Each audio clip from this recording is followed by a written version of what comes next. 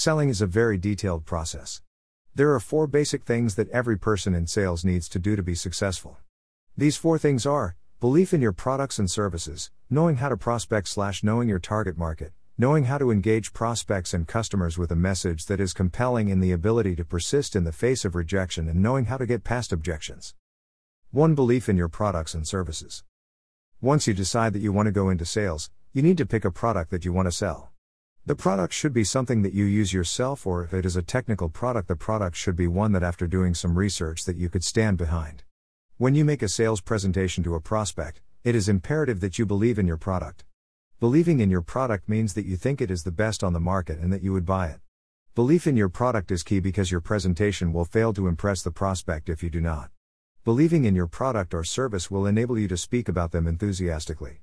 This will give you a chance to get the prospect excited. 2. Knowing how to prospect and identifying your target market. When you decide on the product and services you are going to sell, it is important to know who would a good fit for your offering. For example, if you were selling dental equipment like I was, you would look for dental professionals in your sales territory. You would not call on other medical professionals and offices that do not have a need. Once you identify people who are a good fit for your products and services, you need to obtain a prospecting list. This list should be created or generated by zip code and should include the names and the addresses of businesses in your area. Once you have this list, you should develop a sales plan that determines how many calls you will make per day and the specific businesses you will call on and how often you will see them. For example, I would call on customers and prospects every 2 to 3 weeks. Knowing how to get past the gatekeeper and finding the decision maker. 3. Knowing how to engage prospects and customers with a message that is compelling. In order to engage prospects and customers with a message that compelling, it is important you have the following. Build rapport with prospect when you call on them and get to know their needs. Develop and maintain a strong knowledge of your products. Develop and maintain a strong knowledge of your competitors. Know what areas your company beats them and what areas they beat you, and develop a selling strategy based on this. Know current trends and happenings in your industry. These details can be obtained by attending trade shows and reading industry trade magazines. 4. The ability to persist in the face of rejection/knowing how to get past objections.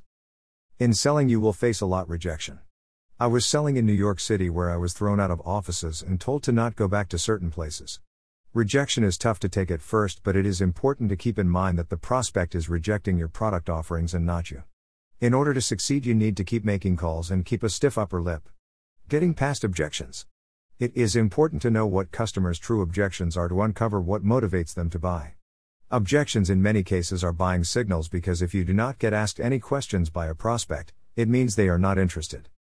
These are the 4 basic skills you need to be successful in sales. I will be covering these skills in more detail in later posts. Please send me your questions so I can start my Ask Dan section. The next post will cover the basics of marketing products and services. Until then, thank you for reading.